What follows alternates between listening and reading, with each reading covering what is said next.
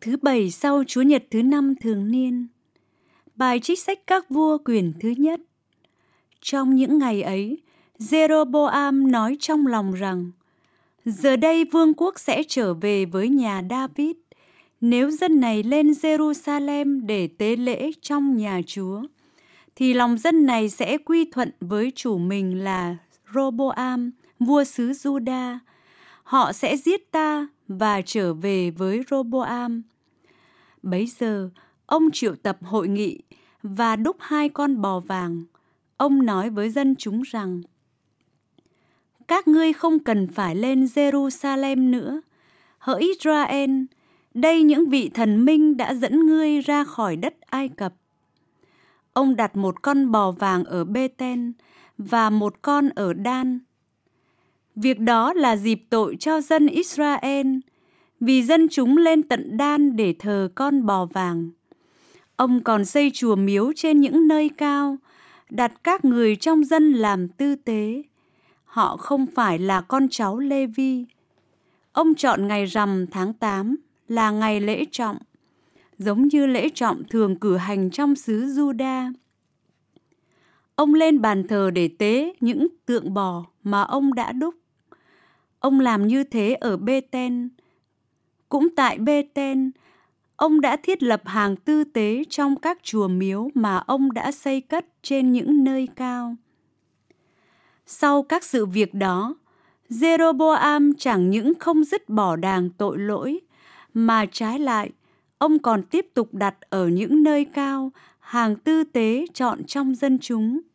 Do đó, nhà Jeroboam phạm tội, bị lật đổ và xóa khỏi mặt đất. Đó là lời Chúa. Lạy Chúa, xin nhớ chúng con khi ra ân huệ cho dân Ngài. Chúng tôi đã phạm tội, cũng như tổ phụ chúng tôi. Chúng tôi đã làm điều gian ác và ăn ở bất nhân. Tổ phụ chúng tôi khi còn ở bên Ai Cập đã không suy xét những việc lạ lùng của Chúa. Lạy Chúa, xin nhớ chúng con khi ra ân huệ cho dân Ngài. Dân chúng đã đúc con bò tại Horeb và lễ bái thần tượng đã đúc bằng vàng. Họ đem vinh quang của mình đánh đổi lấy hình tượng con bò ăn cỏ. Lạy Chúa, xin nhớ chúng con khi ra ân huệ cho dân Ngài.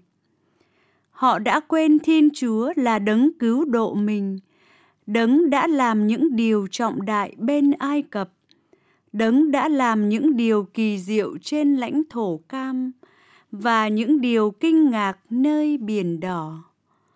Lạy Chúa, xin nhớ chúng con khi ra ân huệ cho dân Ngài. Tin mừng Chúa Giêsu Kitô theo Thánh Marco.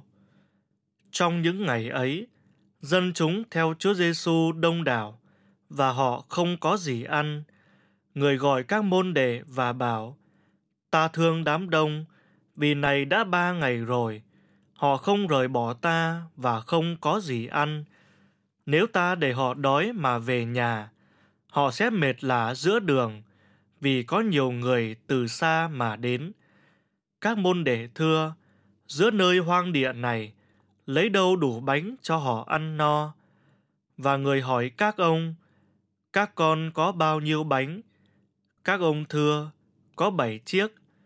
Người truyền dân chúng ngồi xuống đất, rồi người cầm lấy 7 chiếc bánh, tạ ơn, bẻ ra và trao cho các môn đệ phân phát.